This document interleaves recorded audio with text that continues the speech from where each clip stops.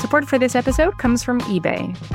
Whether it's a holy grail pair of sneakers, head-turning handbags, or one genuine wardrobe staple, if you're always on the hunt for that one wardrobe staple you just gotta have, eBay gets it. Nothing's more important than the real deal. When you shop on eBay, all you have to do is look out for that shiny blue checkmark that says Authenticity Guarantee, and you'll know that every inch, stitch, sole, and logo will be verified authentic through a detailed inspection. With eBay Authenticity Guarantee, real is always in reach. Ensure your next purchase is the real deal. Visit ebay.com for terms.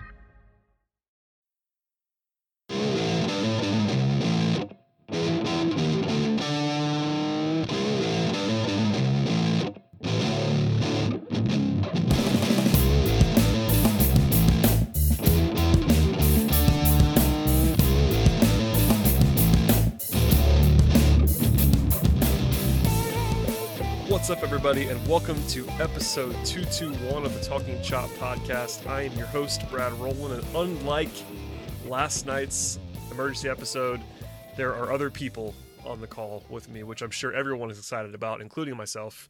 And I am joined by both frequent/regular co-hosts. Eric Cole and Scott Coleman are both here, and gentlemen, it's nice to be here. It is. I'm glad we have some baseball to talk about. I know it seems like just yesterday we were joking that we're going to have to do like a favorite movies podcast or something like that. So we have some real life baseball to talk about. So it should be a lot of fun. Yeah, people are spared from like the top 10 favorite places to go out to eat during a pandemic type list post shows. They're spared all of that. I'm really excited to talk baseball, like actual baseball with you guys. It was kind of a strange day yesterday because this kind of felt like a weird ending to this whole saga. But, you know, at the end of the day, baseball is happening, or at least in theory should happen. And, you know, it's just going to be kind of fun to talk about something else other than just, you know, so baseball is still not happening. And then, you know, trying to think of other stuff for people to talk about. Yeah, so I'm going to do the PSA right now so that we don't have to do it later. I understand, so does Eric, so does Scott, that COVID-19 might wreck this whole thing. We are aware of it. I promise you we're aware of it. I hope that doesn't happen. I know it's bad most places right now, and we understand that, I promise. But for the rest of the podcast, we're going to focus on and assume baseball's going to happen. Now, there's still a long time between now and the season started. We know that, but I want to just say that out loud. We understand, and trust me, it is not out of my brain that baseball still might get shut down at some point. But here we are talking about what's going to hopefully happen in the next couple of weeks. As I said on my emergency episode, what probably people didn't hear for the most part, the details are kind of what you expect. You've probably seen some of them already. Players getting prorated salaries, basically the same amount of money as every MLB offer, which is infuriating, and we talked about that on Sunday's podcast. I know Scott and I did. There's probably going to be a grievance at some point from the players, according to the reporting that I've seen that's out there, but it's not expected to actually disrupt the season, so it looks like all things are going to be happening. That'll be sort of in the background as we get going here. And other than that, everything else is either health-related or, you know, there's not a playoff bonus. There's testing going on every other day was the reporting that's out there. But before we dive into the specifics, even more than that, I want to know what your reactions were. I know that neither of you were particularly available last night in terms of podcasting, which is why you ended up with me by myself. But I know you both saw the news and reacted to it in some way, so I'll let you find about who goes first. But I want to know what your actual thoughts were, other than I guess it's just baseball's happening. Was that as clear as it was? That was me. That was mine. I think just cautiously optimistic about all of this. As you said, I feel like every sentence that any of us say tonight could be, you know, assuming baseball happens, and for the sake of everyone, we won't go down that road. But, you know, cautiously optimistic. It seems like the owners really held their stance. You and I, Brad, talked on Sunday about how it was clear the owners were going to do one thing, and really the negotiations, if you want to call them that, over the last 6 weeks, 2 months, have really just kind of been a delay and stall tactic. So the fact they've worked out the on-field stuff and the players have agreed to the health and safety protocols is encouraging. As you said, really, it's another week until players start showing up, and then about a month until games. Hopefully we have real baseball to watch, and they're able to work through the health things. But I think it's just glad that we're done the nonstop negotiating through the media that was happening. I know I was pretty sick of it. I think most people were. Looking forward to hopefully some real life baseball here sooner than later. Yeah, I'm kind of with Scott in this. I was kind of just tired of the negotiating between amongst the media. I was particularly irritated with how the ownership's positions were being portrayed by certain members of the media about how they're like taking these grand steps towards the players. Like there's I have to laugh. There were some reporters out there that I wondered openly if they were on Major League Baseball's payroll, because the amount of total dollars that was being offered to the players functionally did not change during the course of the negotiations. There were some slight changes in some guarantees. They shifted some percentages around while decreasing the number of games the entire time. It was very clear that they were wanting to play somewhere between 50 and 60 games the entire time, because that was exactly the amount of money they were willing to spend on this season. And they stalled long enough to where instituting a 60-game season was the most logistically probable thing, in the hopes that they would not lose a grievance against the Players Association. The Players Association pretty clearly read this situation and was trying to get more games, and it seemed like there was some more sentiment towards the players' position, especially towards the end of negotiations when Manfred started threatening not having a season, and threatening to not have a season unless the players waived their right to a grievance, which was never going to happen. I don't know what's going to happen with a potential grievance. Because there's a lot that goes into those types of things, but I was excited about the universal DH. I was excited that there was going to be baseball. Those were things that I was excited about. I started thinking about actual Braves baseball. That was a lot of fun for about 5 minutes, until about 5 minutes after this announcement, it was announced that Charlie Blackmon and two other guys had tested positive in camp. And that was a rude awakening that this isn't over. The teams can try to control the situations regarding spring training and what they have control over, their facilities, their staff, etc. It is going to be extraordinarily hard to make this go without some real bumps in the road, and it's going to require a really robust health and safety protocols. I hope that have that ironed out in a way that isn't just haphazard at the last minute and actually is a really robust system, because that is what it's going to take to kind of keep this thing going. For sure, and we've read what's been available about that. It's important to note this is not a bubble in the way that the NBA is doing, for instance, in one city.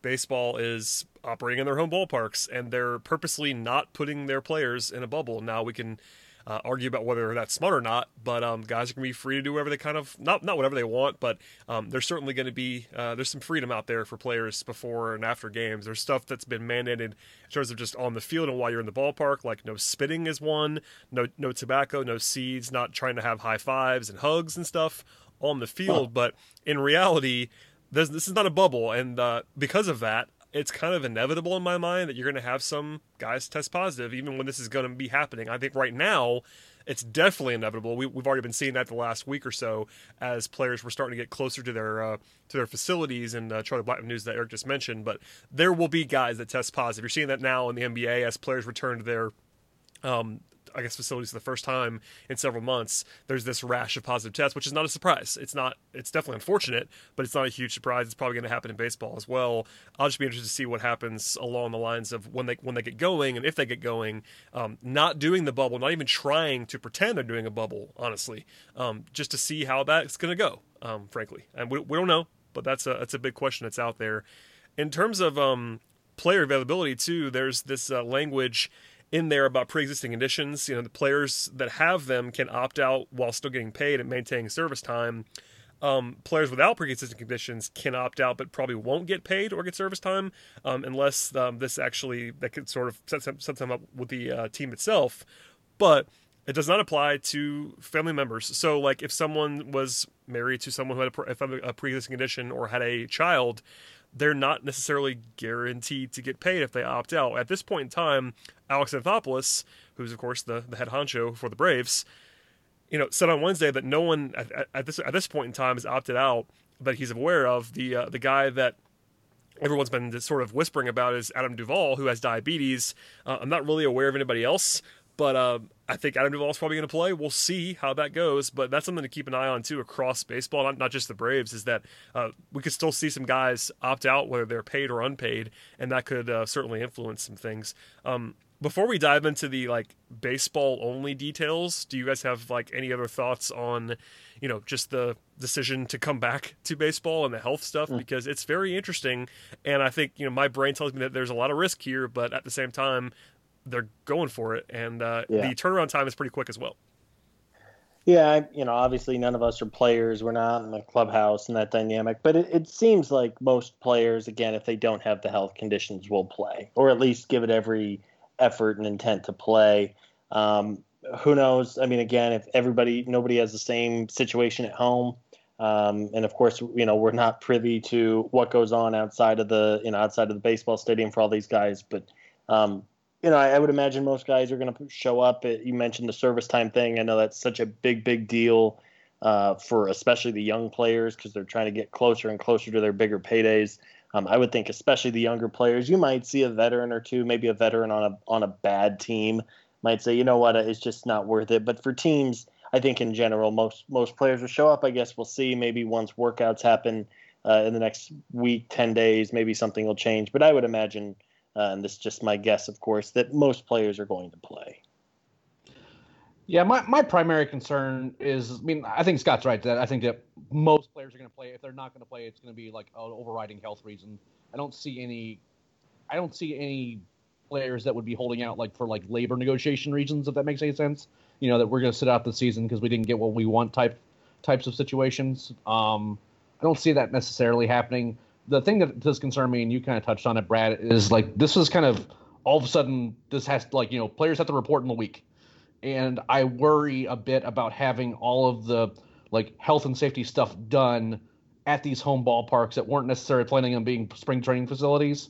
I would like to hope that all these teams were kind of preparing for this, regardless of what was going on in the negotiations, in the hopes that they could have, things in place and systems in place and, all the stuff that they need to make sure that people can, socially distance and, have all the sanitizer that they would need and, all that other stuff, that they would have that already instituted rather than having to rush through it in a week when these guys start reporting.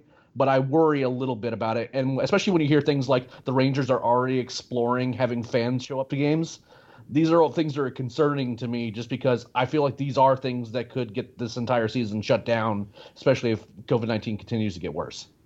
I have to say, I wish I had seen my own face when I read the first couple of reports about the Rangers and the Marlins talking about fans, because let's just not do this. Can we not have fans?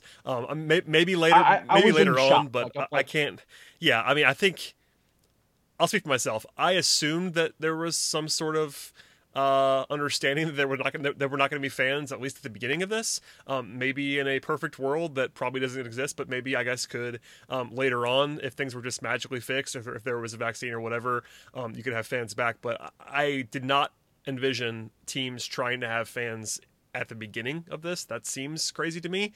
I'll just speak for myself. That seems crazy to me. But we'll see if that happens, because all of the health and safety protocol is.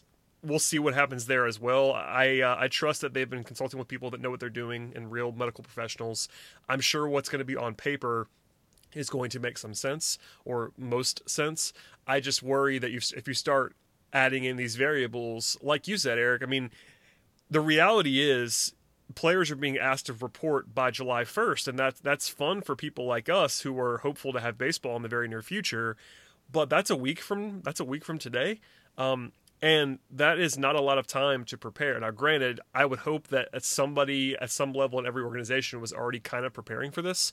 But at the same time, they got to be ready in like 3 or 4 days, because even then, I'm sure players are going to be arriving before July 1st. Players could be arriving today. I have no idea how quickly that's going to go, and they have to have some check-in. I'm sure that they're going to do, they have to do testing immediately the first time, especially, is going to be a big testing protocol-centric thing, and a lot of uncertainty and not a lot of time to prepare for it. So, lots of questions clearly being asked, or should be asked at some point along the way here. But yeah, it's a challenge, and I'm rooting against fans. I'll tell you that. I'd love. We'd all love to be at the ballpark right now in a safe fashion, but that's not a thing that exists, I don't think. I couldn't agree more. It's not a matter of, I don't know why there'd even be controversy about this. You know what I mean? Like, if you get this many people together in stands right now, considering the situation at hand, it could be a health catastrophe. I know it's outside.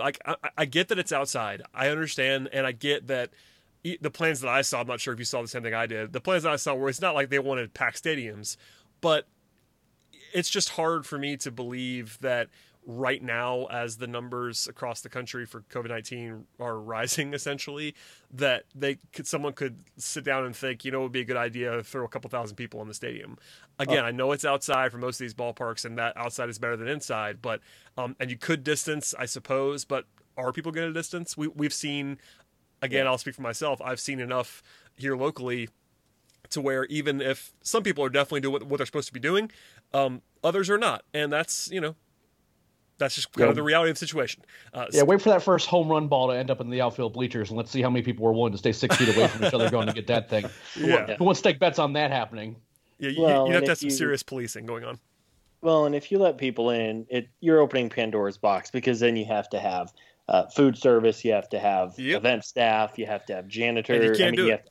Bathroom, right? I mean, I would hope that these owners are not that money hungry. I mean, clearly they they are, but they wouldn't. I was about to say, what good is 2,500 people in the stands? I mean, why? It's just not worth it. So hopefully, smarter heads prevail, and sell the hell out of advertising.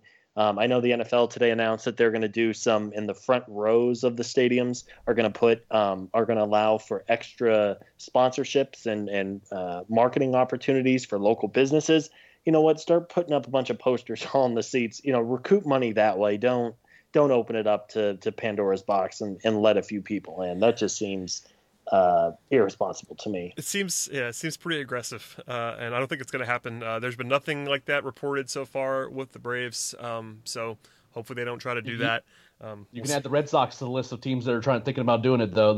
Someone just reported that. Fantastic. Yeah, in Boston, I'm sure that'll go over great. I'm going to leave that alone for right now on the podcast. Okay, let's take a quick break. And we're going to come back and talk about the baseball-related details, which is definitely more my forte, and I know you guys would agree with that. So hold on tight, and we'll be right back. Support for this episode comes from eBay. Whether it's a holy grail pair of sneakers, head-turning handbags, or one genuine wardrobe staple, if you're always on the hunt for that one wardrobe staple you just gotta have, eBay gets it. Nothing's more important than the real deal. When you shop on eBay, all you have to do is look out for that shiny blue checkmark that says Authenticity Guarantee, and you'll know that every inch, stitch, sole, and logo will be verified authentic through a detailed inspection. With eBay Authenticity Guarantee, real is always in reach. Ensure your next purchase is the real deal. Visit ebay.com for terms. Support for this podcast comes from Smartwater. Life moves pretty fast. Are you drinking water that can keep up? Smartwater Alkaline has everything you need to stay hydrated, no matter where your day takes you.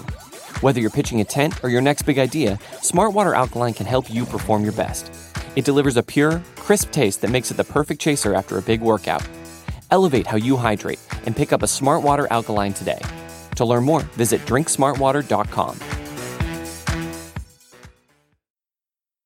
All right, fellas. There are baseball details to talk about, so let's get away from our zones where we're not as informed or not as expert level, and into baseball where we're at least closer to that. I wouldn't say expert's not a word that I throw around, but alas, we know some things about baseball. 60-game schedule, which we kind of knew was going to happen. That was the number that was floated out there, even as recently as our Sunday podcast. That was the number I think people were kind of assuming was going to be the final number. That's going to be the case now over 66 days. Opening day is going to be July 23rd or 24th. 24th for most teams, 23rd for a small handful for TV purposes, I guess. That's interesting to me. And then from there, the schedules are not permanently out yet, but the Braves, as we kind of alluded to all the way through this last few months, are going to have a brutal schedule, frankly. You're playing 40 of the 60 games against the division. 10 games against each, and that does mean 10 games against the Marlins, which is nice, but then 30 games against the teams that are pretty good in the Mets, Phillies, and Nationals, and then the other 20 games against the AL East, which isn't much easier other than maybe the Orioles. So it's going to get tough. schedule-wise, and of course, as we sort of alluded to before, you're playing in your home ballparks, with the potential exception of the Toronto Blue Jays, because that's still up in the air, and the Braves have to play the Blue Jays at some point in time. Toronto may not be able to play at home because of border issues. We'll come back to that if we need to. But scheduling-wise, that's kind of what we're looking at here. 60 games, 66 days, and starting pretty soon. Like, for instance, today, as we're recording this, is June 24th. Opening day is probably exactly 1 month from today, and it's both encouraging and fun, and also kind of weird that it's that close. Yeah, I mean, Eric talked about really having to ramp this thing up in a hurry, and I mean, it's pretty crazy that in a month after really shutting down the last 3+ months, that we'll have, in theory, live baseball on ESPN. I mean, it's pretty fun to think about, right? You know, you talk about having Garrett Cole square off, making his Yankee debut, hopefully not against the Braves, but making a Yankee debut.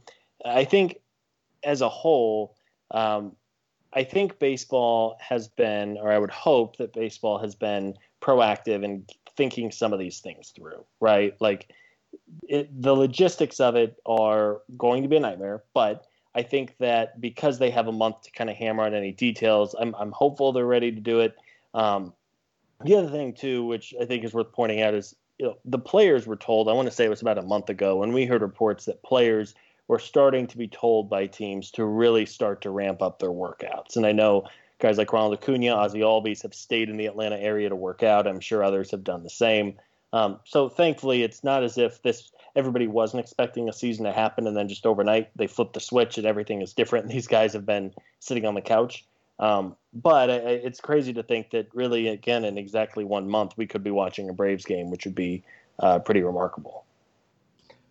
Yeah, it's kind of wild, and like the logistics of how these seasons are going to look like. We're used to seeing, the Braves play against the Cubs, play against the Cardinals. It seems like those series are like ones that we think a lot about, and like that's just not going to happen this year. Scott's right that the logistics of ramping up a season, getting starters stretched out. I'm imagining for that first, 15, maybe even 25 games. Like a lot, like we're not going to see starters getting past like the fourth inning because they're like, you haven't really had time to stretch them out, and they want to have those arms preserved and take advantage of these expanded rosters.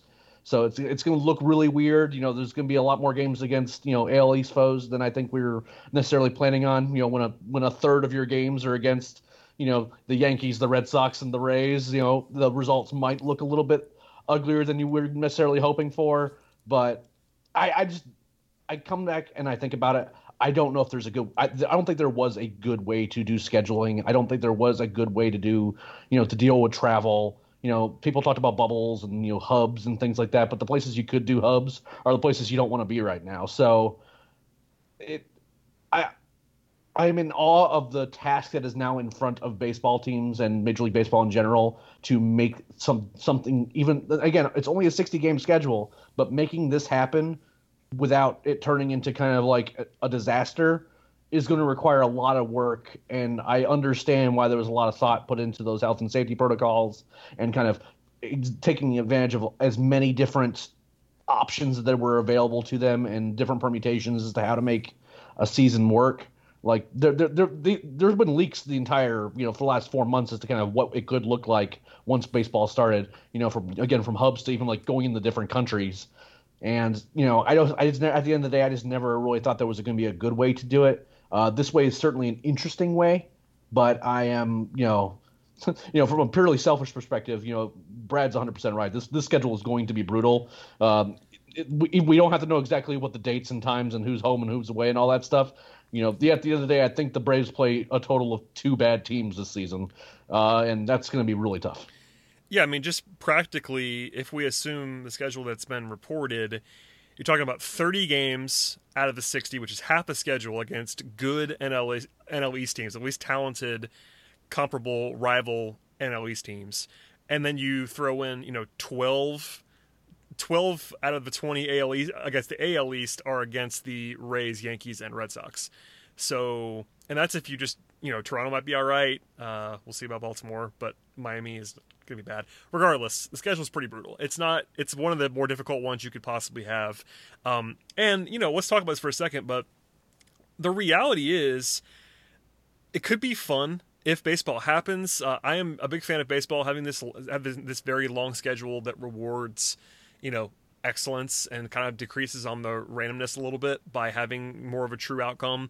But a 60-game season, every game's going to matter a ton. For instance, the Braves over-under is one of the 5 or 6 highest in the entire league, and the Braves over-under is 33.5 right now on BetOnline. So basically, they're projected to go about 33-27, 34-26. If you go on a 4-game losing streak, it's going to be like the end of the world. That's like losing. It's like losing 11 games in a row under regular circumstances. Now, that's a little bit overplaying it, but it's going to be very, very weird and maybe cool to have like every single regular season game mean more than twice as much as it normally does in terms of just doing the math on the standings. That could be a fun element. I don't want that to be the case moving forward for baseball, because I do like the marathon aspect of it. But as a 1-year experiment, if this all happens, it could be kind of awesome. I don't know. Yeah, I mean, I think it's going to be fascinating to see how teams handle it. Right? I mean, as you said, if you get swept in a 3-game series, it is so much bigger than if you just get swept in a random, midweek series in the middle of June, right? So, but at the same time, we've just talked about how teams are going to need time to ramp up their starting pitchers.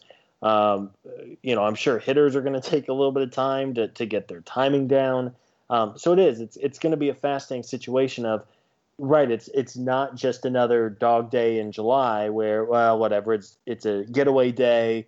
It's our 5th starter against their number 2 starter. Let's just kind of punt it and give half the guys a day off. Every game matters, and that's just, I think, kind of the both the beauty and the ugliness of baseball is how long the season is. It's great because you have a game every single night for 6 months, but there's also times where it just really drags, where I think people are ready for the postseason chase in August and September. That won't be the case this year. Every game is important. Granted, it is just 1 out of 60 games. It's not like you lose 2 in a row and all of a sudden your season is over. But it is going to be a fascinating dynamic with how hard managers push, and if we do see noticeable changes in how Brian Snitker or even other managers around the league handle it on a day-by-day basis, because it's just not the same game. Yeah, and I think that we're going to see most of those strategic decisions that are going to be fascinating are going to be with pitching staffs. We already kind of have some opening thoughts from basically everyone as to what the between the 40-man rosters and the taxi squads that all these teams are going to be having, who's going to be playing and what roles are everyone going to be playing, because all these thoughts that we had on bullpen construction, they're basically out the window now, because we've already kind of heard hints that there's starters are only going to be going, 3 or 4 innings, especially the ones that maybe are a little bit older or are coming off an injury. Does that mean that certain guys that maybe wouldn't have made the roster or wouldn't be making starts normally, are they going to be seeing starts? Are we going to be seeing guys that are piggybacking on others? I mean, that's something the Braves did in the minor leagues last year. It was with Patrick Weigel coming back from surgery. Is that going to be something where maybe that they start pairing guys up and be like, these are our 2 guys that go, in the hopes that you can preserve your bullpen so that you can go to them as much as you need to, because you're not going to see a starter just hanging out there into the 6th inning getting shelled. With each game mattering more, you're going to be seeing these games managed a little differently. Obviously, when you get down towards the end of the season, you'll still have those teams that are going to be out of it, and you're going to have those teams that are going to be safe, and you can maybe manage things a little bit more like you would towards the end of a season. But there's also going to be a lot of teams in the hunt for playoff spots this year, and that makes this this new trade deadline that's going to be happening going to be fascinating, because I'm not sure how much trading is going to have to happen. Is there actually going to have to be some sort of quarantine process that's once a guy goes to a new organization, is he going to have to sit out for a while and be tested? We don't know any of this stuff, and it's really fascinating. And I'm kind of curious to see how much activity there is once teams can actually start doing transactions again. Because, by the way, Yasiel Puig is still a free agent. There's still guys that are free agents right now. They may or may not have jobs this year. We don't know. Yeah, I mean, rosters unfreeze on Friday, which is, less than 48 hours from now. That'll be interesting. I'm not sure the Braves will be super active. Maybe they will be. I mean, yeah. I don't know. They could certainly use some stuff if they wanted to get creative. Don't forget that Livan Hernandez is still on this team. I'm not kidding. Levon Hernandez, Felix Hernandez. I was That's what I going meant to to say. I was going to say, wow. I was watching Levon highlights They're going earlier on deep- Twitter. they're gonna go deep into I was that. watching Eric Levon. Gregg. I was watching Yep. Levon highlights on Twitter about Eric Gregg, and Eric Gregg it's always pops in my up head. every so often and makes me mad. It's for a always good in my second. head. But Felix Hernandez is on the roster. But yeah, the deadline's August 30th. Sorry, August 31st. That's a bit strange in itself that they're having a deadline on this shortened season, B, that it's later in the season than normal, and even by the shortened schedule, there are the percentage of the season is a little bit shorter after the deadline is over, and players have to be up on the 40-man by the middle of September to be playoff eligible. There's all kinds of questions, like there's this taxi squad idea that we talk about right now as well while we're talking about rosters, because they're going to open up the season with 30 on the active roster for the first 2 weeks, then go to 28 for 2 weeks, then go to 26 and stay at 26. There's the taxi squad is going to be a popular term everybody's going to be using. I know we're already all using it at TalkingChop.com, but essentially they have to submit a 60-man roster by Sunday, which is essentially going to be the entire 40-man, whoever's on the team. And for the Braves, I think it's like 37 right now, 38 right now, something like that. And then you get in from there, you're going to fill in the rest with some combination probably of like super high level prospects and a couple of, or maybe more than a couple of, like fill-in journeyman types that can go ahead and play Major League Baseball for you. But as Eric is much more of an expert on this than I am, there's not a lot of minor league activity happening right now, so you want to be strategic in some ways. Like, for instance, I think we're all kind of assuming the Rays are going to have their first-round pick from this year, who obviously is not going to be in the majors this year. They're going to have him on the roster in the taxi squad probably right away, just so they can have him doing something. That's a consideration, too. That's like a secondary thing, but it's also all this stuff matters, and it's all new. And I have a question. Maybe you guys know. I don't know if I've seen this. So, if Drew Waters, if he starts to play in a game, does his service time clock move, or does it not matter for this year? Has that been decided yet? I think it would move if he was put on the 40-man roster. Yeah, that's the thing. I think it's got to do with the 40-man. I am not an expert. I saw a little bit of chatter about this today with a couple of organizations that were asked about this and like availabilities, and there was some gray area. So I'm gonna have to look. But I have to assume if you're on the 40-man and playing, then maybe that has to start your clock of some sort. I don't know. That's weird. Yeah, I don't know. I would think they would have to, but again, I mean, it's one of those things where, Drew Waters is not on the 40-man roster currently. Realistically, is it worth if you're going to play him 3 games? Is it worth it? I don't know. Probably not. I mean, it would have to be. In his particular case, like 3 other players would have to fall. Sure. You know what I mean? You know what I mean? Because you have Pache in front of him, who's already on the 40-man roster, and we know Nick Markakis is going to be starting 2/3 of these games in the outfield, and then we got Inciarte, and so. But I get what you're saying. And in terms of service time, there's going to be a lot of weirdness. Right. Like rookie eligibility, I would imagine would be a little weirder. Right. I mean, Yeah, I mean, Ian Anderson might be a better example because he's somebody who I think could contribute right away, especially with the shortened starts right off the bat, and he's not on the 40-man. So Anderson's probably a better example of this than Waters. But that's a good point for sure.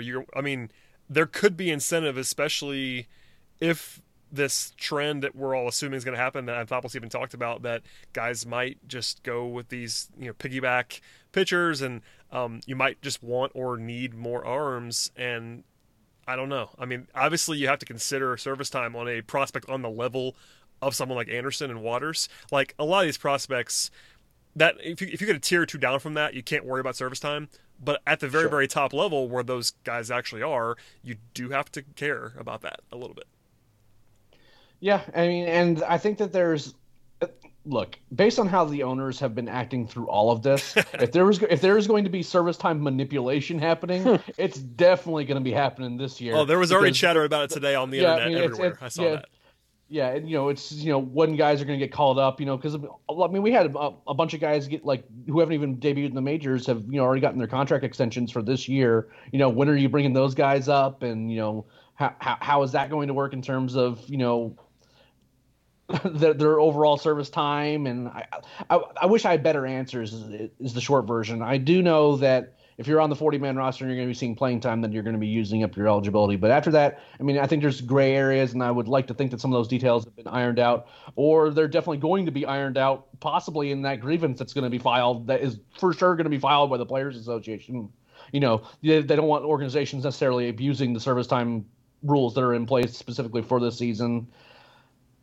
What I imagine this is going to look like is that it's going to functionally look like Gwinnett. So it's going to be their Brave AAA club with like a bunch of older guys, whether it be college draftees. I wouldn't put it past them to have like 3 of their draftees from this year on that taxi squad with Schuster, with Franklin, and with Bryce Elder, particularly those 3, because I could see all 3 of those guys for sure like having a possible role in the 2020 season, assuming things broke a certain way. I mean, I'm assuming Franklin's going to be starting on opening day, frankly. So it's just one of those things. Well, my large adult son has to be starting in right field on opening day, right out of college. You have no idea how much it upsets me that they're like. I don't think I'm going to have a chance to get you a Jesse Franklin Rome jersey. Because I was waiting for an opportunity, but obviously, I had a joke to make that I guess I'll just make now. Should we rebrand the Road to Atlanta podcast the Taxi Squad podcast? Oh, true. I mean, the Road to Gwinnett. I mean, like the Road to Gwinnett podcast, something like that. Yeah. I don't know. The Gwinnett Shuttle podcast. I mean, there's a lot. There's some because it's a fair question. Oh, I guess I should clarify that because the Braves, at least from what AA was talking about today, they're going to use Truist Park, and Truist Park. I have to get used to saying Truist Park. Oh, that is what the stadium is called. For spring training, but they're also going to use Coolray Field where Gwinnett plays as a secondary venue in spring training, and also that's just where the Taxi Squad is going to live, essentially, this whole season. I don't know how long it's going to go, but basically it's just going to be Gwinnett and Atlanta in terms of the minor league system. So that'll be interesting, and I'll let Eric dive into that much more in the future in terms of you'll become I know my go-to Taxi Squad expert.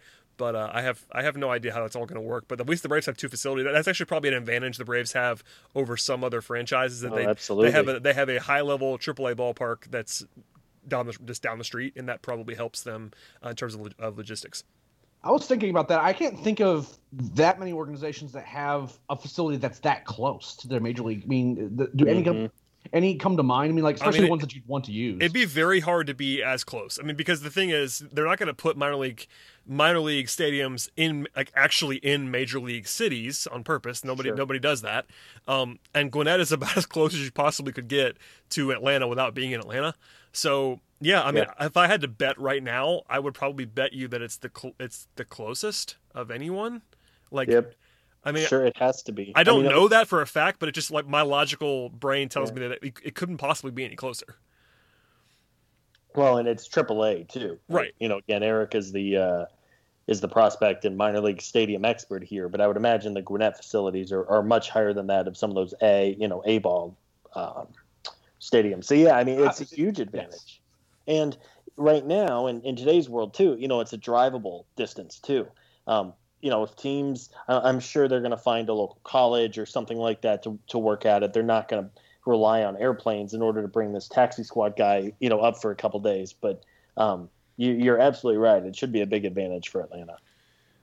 We'll see how that manifests. I have no idea how it's going to work, but I think it certainly doesn't hurt the Braves to have that facility and have, of course, their system, is obviously better than most systems as well. And having prospects that are legitimate, that can actually help them immediately, guys who we haven't even talked about that probably could fill roles if they needed them to. And, there's going to be a COVID-19 injury list that's separate of the injury list that has no min and no max length, which is interesting. I'm not sure how that's going to work. And then you have the standard IL. If guys are, there will still be baseball injuries, just because that's what happens. So you have the 10-day standard IL as well. So we'll see how that is all handled. But I wanted to make sure we talked about the Taxi Squad a little bit. I didn't want to talk about this COVID-19 injury list. My understanding is that could include being put on the injury list for possible exposure. Yep. And that is going to get abused terribly by a lot of teams. Like, oh, well, we're not sure, so we want to make sure we hold him out for a while, and like having him miss starts, being put on this list. And I wonder, that's the one thing that when I was looking at the rules that were putting out for the health and safety protocols, that I wondered openly about, like real actual abuse by teams in terms of whether it be keeping guys up for a certain amount of time or That's like actually a good we point. already saw it with the 10-day injury list last year. Yeah. All of a sudden everyone had a strained calf, to miss a start when they needed them to. But it's the old groin, old groin pull to miss a start. Yeah. That will be yeah. I wonder if baseball foresaw that, and if they didn't, whether they'll hear it now and maybe like put something in place where maybe they have to approve that. I have no idea how they would do it. I'm just talking, but that is going to be interesting because you're right. That is ripe for manipulation if teams want it to be as cynical as humanly possible. Maybe with having the expanded 30-man roster, and really just the flexibility to move your 40 around whenever you want. Maybe that's what they're hoping will kind of counteract it. Again, all it takes is one team to start messing with it, and everybody else. I mean, it's the Dodgers infamously started it like 3 years ago, and now half the teams in the league, whenever Mike Soroka needs to miss a start, he has a groin, he has the old groin pull and misses 6 days retroactively. Don't you put that evil on. But you know what I mean. I mean, if you need a reliever, Josh Tomlin throws 70 pitches one night last year. All of a sudden, he has a sore foot and he misses a week because they know he's not available. Can't pitch, right? 4 nights. Yeah, that's so we'll see. It's a good point. Quickly before we get to some roster questions, the playoff structure is staying the same at 10 teams, which I appreciate. I actually would have been okay if they expanded it for this year only, because there is a lot of volatility in a short schedule. But I fear, and I think people have the same fear, that if they expand in playoffs, it's never going to go back. And I personally just disdain expanded playoffs. I think 10 is already too many. I think baseball needs to be a sport that rewards the regular season more than the other sports do because of the grinding nature and the fact that it's just so easy to get hot in a baseball playoffs and win it as an 84-win team or something like that. It's happened before. We've all talked about the Nationals last year who went on this run and would have made the playoffs in certain other ways. And I'm happy that they kept the playoff structure in place. Even I would even make it smaller long term, but that's not going to happen. The cat's out of the bag. But they're staying at 10 for this year, which I was appreciative of. Now I saw something earlier today, and I might have just missed it. My understanding is like an expanded playoff was like possibly still on the table. Oh God, please don't let like, that true. I mean, I'm not sure. I mean, at some point they have to make a decision as to what the playoffs are going to be. But like I read something, and I can't remember right offhand where it was. Is that it was still possible that there would be an expanded playoffs? I pulled most of my notes from Passan and Rosenthal, and they lied to me if they were not telling me the truth. I'll be so upset. Well, I'm certain that that's what the kind of the understanding is right now. I don't know if I would be. I'm with you that I think this that year baseball, it's fine. I really think it's fine. like I wouldn't be. It wouldn't bother me this year. Just put it back, please. And I think you're right. I don't think that they won't. And that's the thing. Like, at some point, if you start having a 15, if you start having a 14 team or a 16 team playoffs, the regular season is going to be just not useless, man. But like, if you're bringing more than half the league to the playoffs. In a sport that has this many games, the entire point of the schedule in baseball is to make sure the best teams make the playoffs. Mm-hmm. And then you stop. I mean, you will have teams making the playoffs with 75 wins. Like that's not fun. I was just saying you're going to have opening rounds of Yankees versus White Sox, which nobody wants. I mean, that's not, and on the very real chance that the White Sox have a good 72 hours, all of a sudden, it's so unpredictable. I'm with you. I think.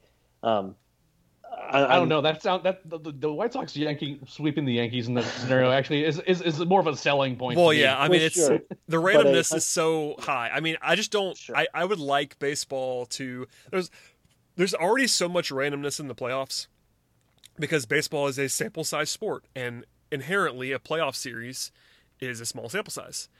And yeah, the best teams are still better than teams that they're playing against, but. There's a reason why even like the Astros of the recent years, they're only like minus 200 favorites in a series against a team that they're obviously better than because it's baseball. And you get in a spot where you get a couple of guys hot for 3 days and that flips the series. And that's part of the fun of it. Obviously, you don't want to take that out completely. But if you have a 105-win team playing a 77-win team in a playoff series and the 105-win team loses, like, what are we doing here?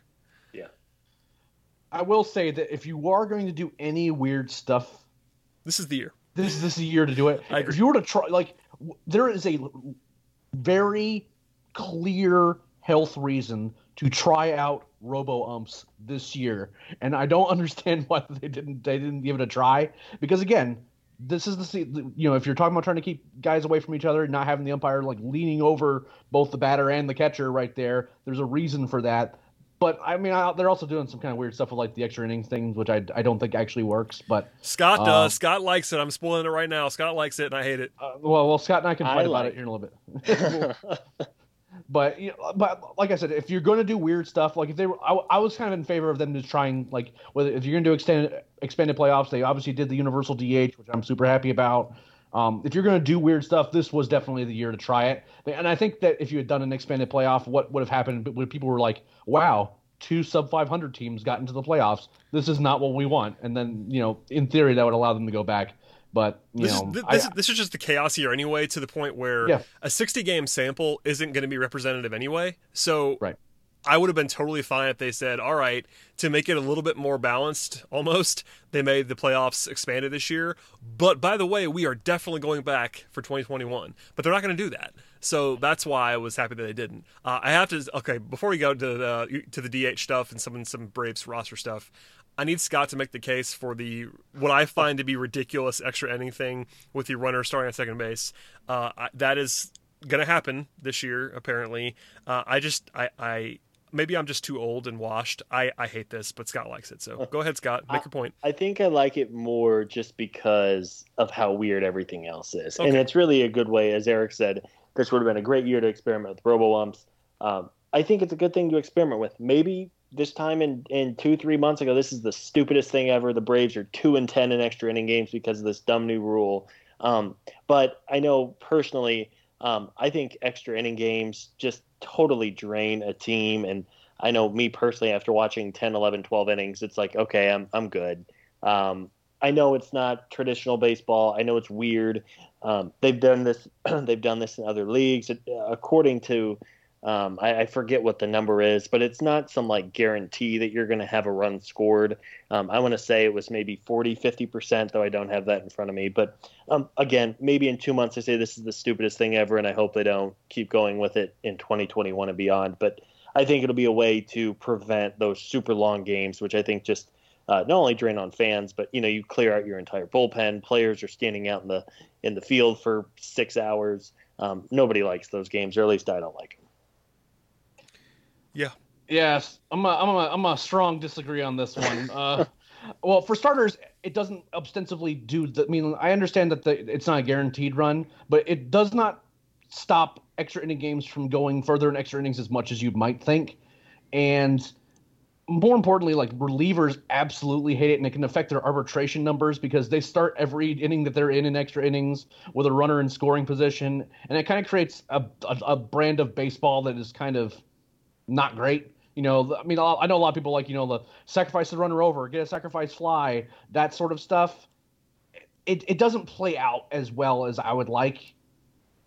I'm with you in that extra inning games. Look, a 15 inning game this year in particular is like could mess up a team's like season because they wouldn't be right. We're all already on truncated travel schedules, and I'm not like super traditionalist on this, but like a lot of the minor league teams don't really like them. I don't think the players really like it. It makes some interesting decisions regarding like who should be your pinch runner and the 11th and the 12th, et cetera, et cetera. I mean, there's definitely some things that are interesting. And again, if you're doing it for this year, I don't care, right? Because again, this is where you want to see how major league teams use a rule like this, just to maybe highlight some good things about it, maybe to highlight some things that are less good about it. Now, from a Braves perspective, I'm not sure if you want necessarily Tyler Flowers having the managing a run game with a runner on second in extra innings, with especially with the games counting as much.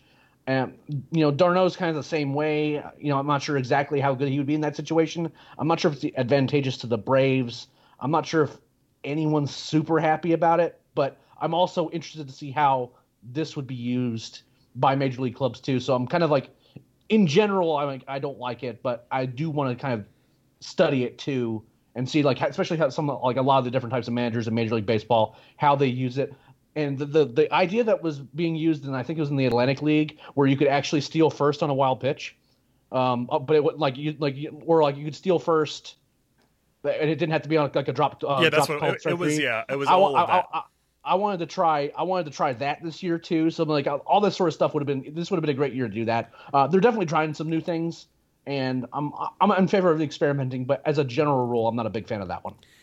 Yeah, I'm with you. I would probably be a little bit more open to it if it was like starting on the 12th or something, where like, all right, guys, this game's getting kind of ridiculous. Let's just get it. Let's get it over with. But even then, I wouldn't like it. But I understand. This year, I don't have as much of a problem with it. I just fear that any change they make is gonna stay, and I'm not a fan. But alas, okay.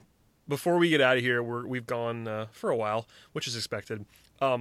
The major conversation, I would say, in Braves land, at least on the internet and on Twitter today, was about how the Braves will use the universal DH, and we've alluded to it a couple times.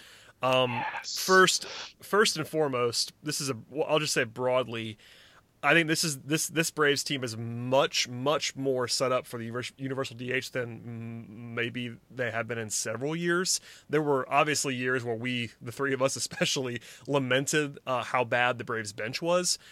This year is not that. They actually have options. They have combinations that will work. And I think in general, it probably is going to be a good thing for the Braves that they have universal DH. Does that make sense? Do you guys agree with me or disagree? Yeah, I totally agree. I mean, I think for a team that has some ground to make up, losing Donaldson this winter, he was so good last year, and Marcell Ozuna is a step in the right direction, but he is not Josh Donaldson. I think it only makes them better. And you're right. I mean, 2 years ago when the 2018 Braves, who of course won the division, but had Rene Rivera on their bench in the playoffs. Oh, that bench was such an atrocity. It really was. It was. It hurts my soul. It really was. And if that was the case, it's like, oh boy, we're going to have Charlie Culberson as our DH 6 out of 7 days a week. I mean, it's not that. You have guys, Nick Markakis. The hot topic of the day was, is Marcell Ozuna a good defensive player or not? Whether you think he is or not, he's a candidate. Adam Duvall, Austin Riley, and really, I like the DH because it gives players a natural way to rest without completely losing them. We have lamented for years on this podcast really about overworking these players, and by August and September and October, they're just exhausted. Let Freddie Freeman DH a couple of times. Give Ronald Acuna the night off in center field and let him DH. So I'm all in favor of it, and I think it's something that the Braves are set up to handle better than other National League teams. Yeah, I completely agree. I think that they have a lot of options. I don't think that there's like a clear this is your DH guy, 75% of the time. And they don't need type to guy on the roster, but they absolutely don't need to, and they have some guys that they can play matchups with. Obviously like Markakis, and then the Riley, Camargo, Ozuna, contingent, Duvall's another one. Those are you can plug these guys in, and they should be plugging them in because we don't have to necessarily worry about guys getting worn out as much over a 60-game schedule. But again, they're really kind of pressing these off days together in terms of there's only going to be 6, I think, over the course of those 60 games. Yep. It's like 60, and I mean that could be tough, especially if you're not necessarily in the best conditioning, which is entirely possible given the situation in the world right now. I think that there's a real opportunity, given who's on the 40-man roster for this Braves team, to be able to manage using the DH really effectively and give a lot of different guys at bats. And most importantly, I don't have to see Fulte taking the bat again. Not for nothing. I don't think that we're going to see a DH in 2021. I think that's the end of the DH in the National League, period. I understand that, it's not something that's been set in stone. You mean it's the end of pitchers hitting in the National League? Yeah. Yes. Yeah. Sorry. There is no. I don't think we're going to see a pitcher hit again, and I'm all for it because there was a period of time where pitchers were just bad hitters, but now they're even bad at sack bunting, and they can't do anything with a bat, and it's not baseball, and it's a disadvantage to National League teams, yeah. And how do I put it? It injects a level of certainty of an out that I don't think should be in a major league lineup. Yeah. There's nothing worse. I've said this there's nothing worse than the automatic walk to the 8th hitter to bring up the pitcher with, intentionally load the bases with the eighth hitter. And now teams will, if there's runners on first and second with 2 outs, you'll see teams intentionally walk the eighth hitter to intentionally load the bases, even if there's, even if first base isn't open, just to face the pitcher. When teams are doing that, I know people say the DH takes the strategy out of the game, but I think it just really kind of dumbs the game down when you have the pitcher hitting, because you have, as Eric said, basically an automatic out. I know there's a couple guys who can hit Bumgarner and DeGrom and Max Fried, but even then it's rare. Yeah. And Yep. and by the way, this change probably helps the Braves more than any team, because if you're looking for a team that's like even amongst pitchers all across the league, the Braves are like the worst in the league. Yeah. So, I mean, it's Fried and nothing else.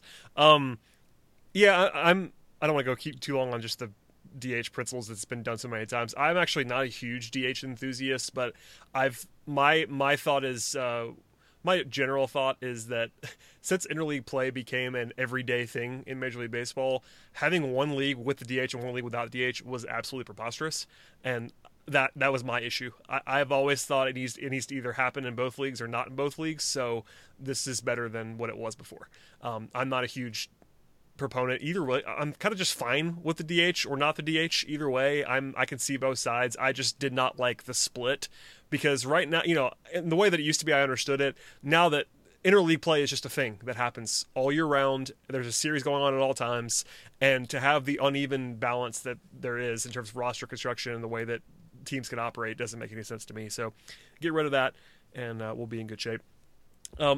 Scott alluded to it, but I'm not going to do the whole thing here. We will do a lot more like team preview stuff again. We did a lot of that actually back in like February and March, but we're going to do it again, I promise, to ramp up between now and the start of the season. But the great Ozuna debate of defense today, which I actually kind of spurred on by asking Mark Bowman about it. But moreover, I think it's important, and obviously we'll definitely be arguing about what the optimal Braves teams are against right-handed pitching, against left-handed pitching. But I think both of you said this in certain ways. It's really good to have the DH to rest Freddie Freeman. Like you could just have Freddie just hit one day, or even have Ronald Acuna hit every once in a while. Just have him DH and just hit, and just take the day off, but not taking the day off. That's a huge thing.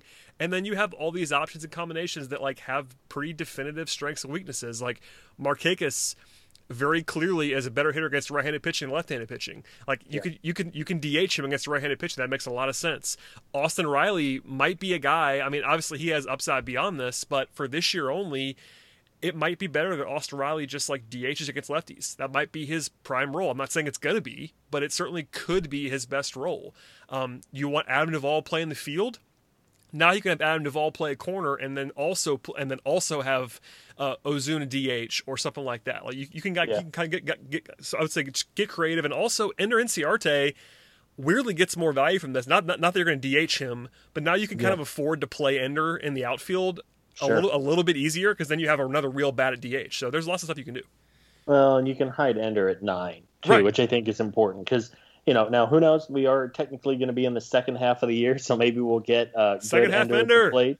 But yeah, I mean, it's lead off Ender. Here comes Eric. Don't do that. Don't say that out loud. What's wrong with you?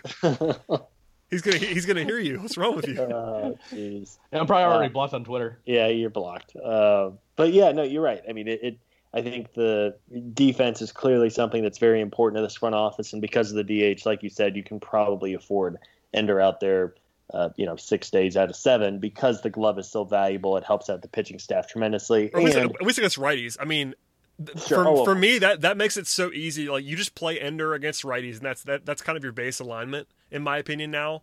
And then against lefties, he's so bad at the plate that you might still want to sit him. But by the way, you have Ronald Acuna to play center field, so it's okay.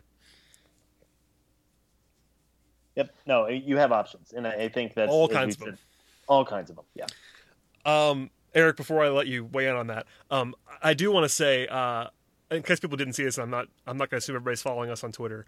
I asked Mark Bowman about a comment that he made on Twitter. It was actually in a reply, so I wasn't trying to jump on Mark. And by the way, I like Mark Bowman. I think he's very good at his job.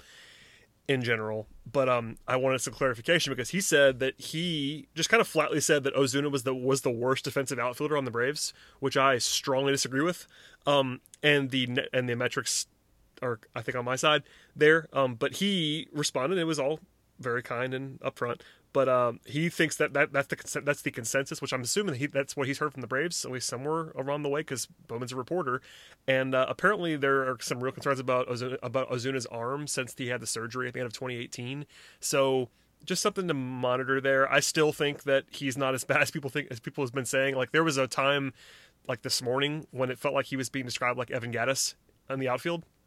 Which he is not. Like, Marcell Ozuna, like there's this narrative out there. I'm not saying that everybody's saying this, but there's this narrative out there in some circles that Ozuna is like this terrible defensive outfielder, which is not. That's not a thing. I know he's had some bad misplays, but like he's not that level of bad defender. Yeah, the same play gets shown where he like climbing the wall and like he wasn't even close. I mean, it was hilariously bad. Yeah, it was truly terrible. And if it was anyone else other than Bowman, I would even be more skeptical of this, but I think he's genuinely heard this. Oh, I'm sure he has. Yeah, Mark, I don't think he's not going to just say that. Yeah, he's not just going to throw that out there, right? So, and like and concerns about Ozuna's arm, like he was not good defensively last year. He just wasn't. So some of the metrics were much kinder. The thing is, some were more than others. Basically, the only stat, and I don't want to go too far down the rabbit hole here, but we'll do it. The only real stat in the last several years that makes Ozuna look like a terrible outfielder was his outs above average from 2019, which is a stat. I mean, it's a good stat. It's a Statcast stat, MLB.com, and that's also the one that Bowman cited in his piece, which I thought was interesting because Mark Bowman works for MLB.com. But that is that if you banked on that from last year, it is bad. But if you looked at his like DRS and his UZR from last year, and he doesn't look that bad in any other metric. But if you believe that one, I could understand why you think he's terrible. But he's not. He's not good. And he's not Andrew Anciarte, but he's not going to be terrible, I don't think. And there's also the problem of he's being compared to 57-year-old Nick Markakis out there, who we just saw in an entire playoff series, like, not be able to get to balls that Eric, I was trying to avoid getting us flamed at the end of this podcast. Look, it's gonna happen anyway. I'm just gonna rip the it's gonna Band-Aid happen off. every podcast from now until the end of time. But that's we almost. I disagree with Bowman's take, but again, it does highlight to what the Braves can do with their roster is that there's not going to be I don't see a lot of the lineups where there's going to be Ozuna and Markakis both in the outfield, which would make me a little concerned about the defensive alignments out there, right? I think we're going to see a lot more being able to get those bats in the lineup that maybe they would want without having to play these guys in the field. And I think that's overall an advantage for the Braves because, again, I don't want to say look, Nick Markakis is not Evan Gattis out there either, but if we can kind of keep it to where we have like two good outfielders out there, and then maybe Ozuna isn't awesome, but I don't think he's as bad as some of the numbers last year looked. No, and he can DH. That's the thing. Like they did sign him for his bat. Like Mark wrote that. Yep. We all understand that. No one's saying that they didn't sign him to be this like 5-tool guy. Like he got signed for his bat. Yeah, Gold Glover Marcell Ozuna is not going to happen. And Markakis, if it's as long as it's in that 10-yard range, he's going to catch it. So, but he's going to be really good against these righties too. Yeah. And more importantly, he's going to be well rested. And over a 60, I like Markakis a lot better over 60 games than I do over 162. Especially when he can DH. I mean, that's the thing about all these guys. I mean, again, we're going to spend some time on this later on, but the only guy that we know for obvious reasons that's going to play every day is Ronald Acuna, and the other two spots plus DH can, and by the way, should be shifted around by platoon splits, by rest, all kinds of stuff. And they have a lot of, they're not all perfectly sort of carved out in roles, but like Ender has a platoon split, Markakis has a platoon split, Duvall has a platoon split. Like they have these guys who are clearly better in certain things. Duvall and Ender are better defenders than Markakis and Riley and Ozuna. Like there's stuff that they all do well, and you can rearrange them. And having that X factor of Ronald Acuna to make things all work out, because Ronald can also play center field, and that's a huge thing. So I don't know. I'm feeling good about the universal DH for the Braves. That's kind of more a roundabout way of saying it. And Anthopoulos kind of slubbed off the question. He was like, "Yeah, we feel fine. Like, they're not worried about the DH. They're not going to go sign someone to play DH. It's going to be fine." I wanted to actually ask Scott this because I was thinking about it earlier today, and I actually have a great answer to it. What do you do with Johan Camargo, given the universal DH and kind of what the pieces are on the roster right now? Because I started thinking about it, and like, there's a lot of options. Like, I was even thinking about like putting like Johan at second, and then Ozzie DHing against lefties, because he's basically Mike Trout against lefties. but I wanted to pick your brain about it because I was thinking about it earlier today. Yeah, I'd be curious to see what the Braves think internally. Who's the better defender at third between Camargo and Riley? Again, it's not a bad problem to have. I mean, I think that's the consistent message here of, the Braves have a lot of good players, like a lot of good hitters, and you can mix and match. I mean, if I had to guess today, I would say that it's going to be probably 50-50 as far as who's starting at third between Camargo and Riley. And then, like you said, you can utilize Camargo at shortstop at second.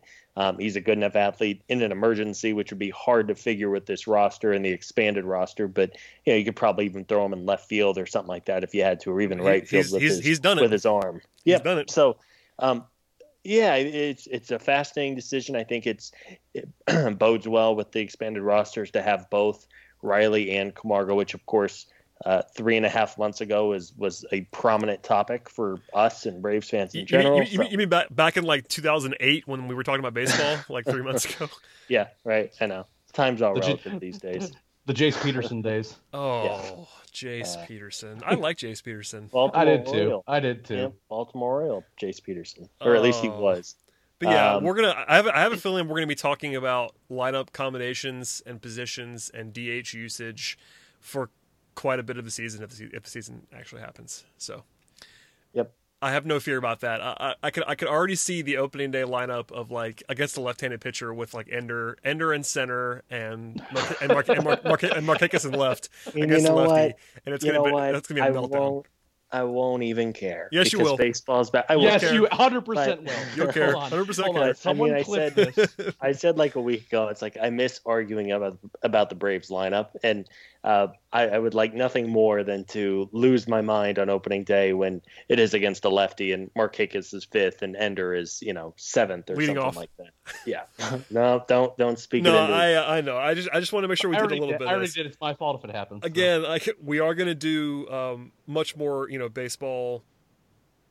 I would say, quote unquote, close to normal season preview content in the next 3-4 weeks as we get close to the season, provided everything stays on track. We are going to do that stuff. So, but I wanted to at least sprinkle in a little bit just now at the end of the podcast because that was the main topic today, was about Ozuna and positions and DH stuff. So we touched on it. We're still gonna do what we do. By the way, we never did an NL East preview, and that's going to happen too at some point in time because the NL East is even more A, important for the schedule, and B, obviously you're going to have the division rights like you always do, but you feel like you play the NL East a lot normally.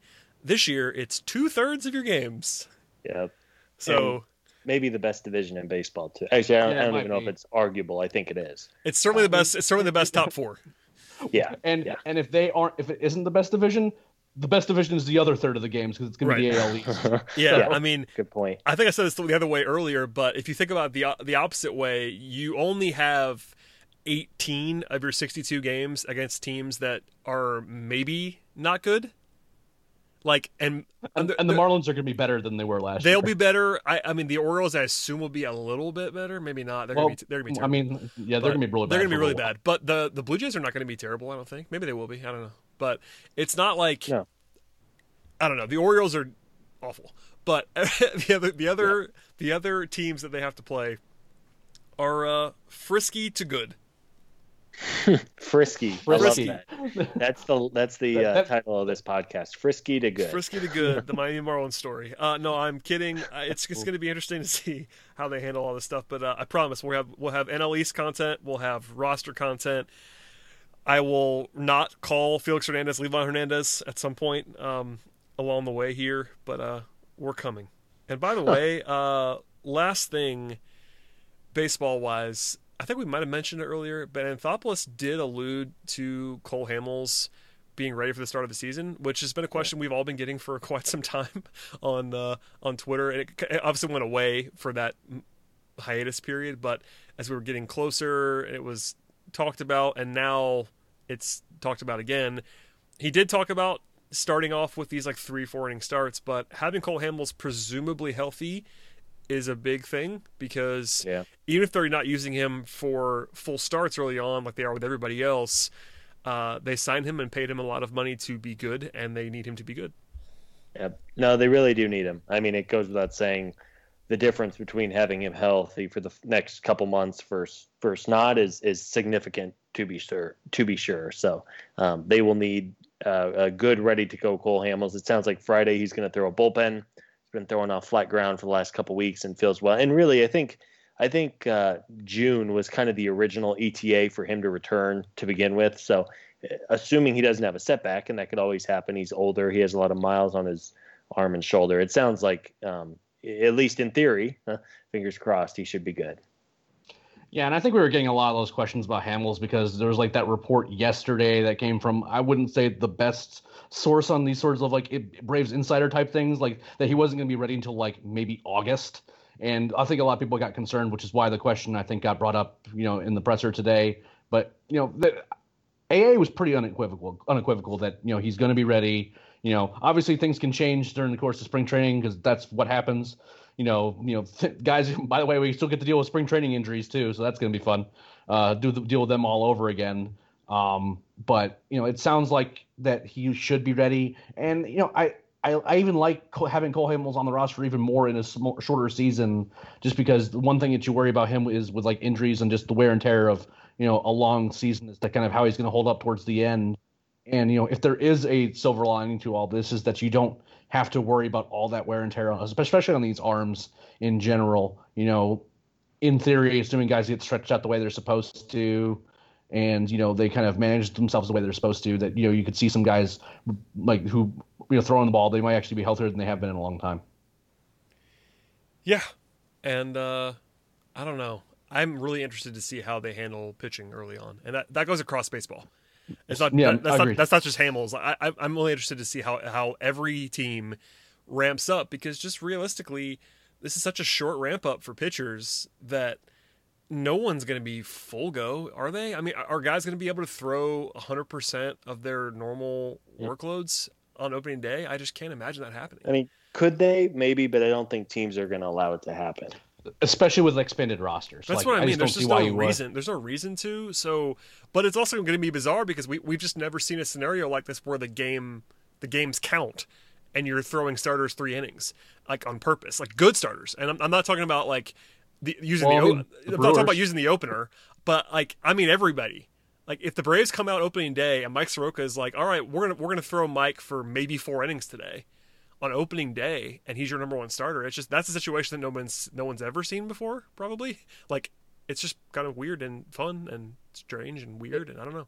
It does seem to play to the Braves' strengths of their benches, that it's a deep bench that give them lots of lineup options, left-handed and right-handed, and they have some switch hitting guys too. It's going to be a lot harder for these decisions to be super disadvantageous to their lineup, because they can just make like literally one change, and they can just switch some guys hitting from left to right, and all of a sudden they're really good against lefties. So there is something to be said about what kind of bench the Braves have that seems to play well, given what we think will happen strategically. Yes, there you go. Well, fellas, we've gone 70 minutes and counting. Anybody have any final thoughts before we sign off? And again, I want to encourage everybody to subscribe to the podcast. We're going to be here regularly. I cannot speak for Road to Atlanta, but Eric can. But we'll be here at least once a week from now until the season starts and beyond, if we're all on schedule. Yeah, good to have baseball back, at least in theory. Fingers crossed. This time in a month we could be talking about the Braves season opener. So fingers crossed, everybody stay healthy, and hopefully we get sports back. Wear your masks, please. Yeah. Just saying. Please wear your masks. Please be safe. There's a lot of things going on in the world right now that aren't necessarily pandemic related. And I just want to make sure that all of our listeners are safe and happy and healthy. And as for Road to Atlanta, we just don't know what's going to go on with the Taxi Squad podcast. The Taxi Squad coverage, Taxi Squad recaps of scrimmages. I don't even know how that's even going to be possible. And we're with minor league coverage, we're just playing it by ear right now. There's a few podcasts that you can look at from Road to Atlanta where Matt and I are talking about the draft. If you want to kind of get caught up on the draft guys that the Braves just got, there's some undrafted free agents that are being signed. I think that once we get a little further into that process, we'll probably do another podcast where we round up all those guys who the Braves added in that regard. But beyond that, we're kind of playing by ear as to kind of what is going to be available for us in terms of like decent information, because I don't want to necessarily just put stuff out there that's, you know, like I'm seeing updated top 100 prospect lists, and I understand incorporating the draftees, but other than that, you have literally no good information whatsoever. And I don't want to necessarily just be putting out stuff just for the sake of it. We want to make sure we're giving you guys good information, and we'll see how that goes. You know, we're all playing this all by ear. We're trying to see how this is going to work, and really, I'm just kind of glad to be talking about baseball as opposed to talking about labor negotiations, because one, it just makes me mad, and two, it just kind of gets old after a while. I am preparing a spin-off podcast entitled the Jesse Franklin Podcast. So if anyone wants to join me on that one, I'm gonna. I'm with you. I like him. Just talk into a microphone about my favorite prospect of all time. And if you've not caught this bit yet, I'm a Michigan fan, and he went to Michigan, which is why he's my guy now. But as Mike Soroka is to Eric, Jesse Franklin is to me. I respect it. There you go. All right, fellas. Thank you so much for joining me on this, special edition Baseball is Back podcast. Please subscribe. Please tell a friend about the show. Leave 5-star feedback. And we'll see you all next time.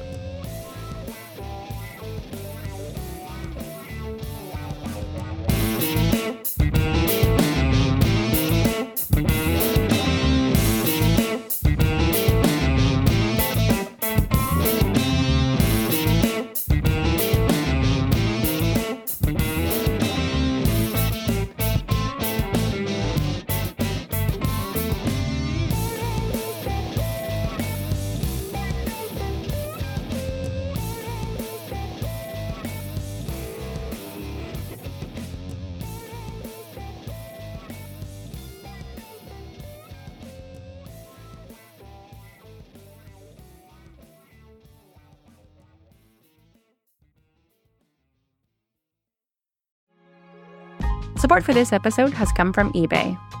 You know real when you feel it. And with eBay Authenticity Guarantee, you don't have to wonder. You know that every inch, stitch, sole, and logo will be checked by experts and verified authentic. Maybe it's a designer handbag, sneakers that pop, jewelry that shines as bright as you do. With eBay Authenticity Guarantee, you can trust that feeling of real is always in reach. Ensure your next purchase is the real deal. Visit ebay.com for terms.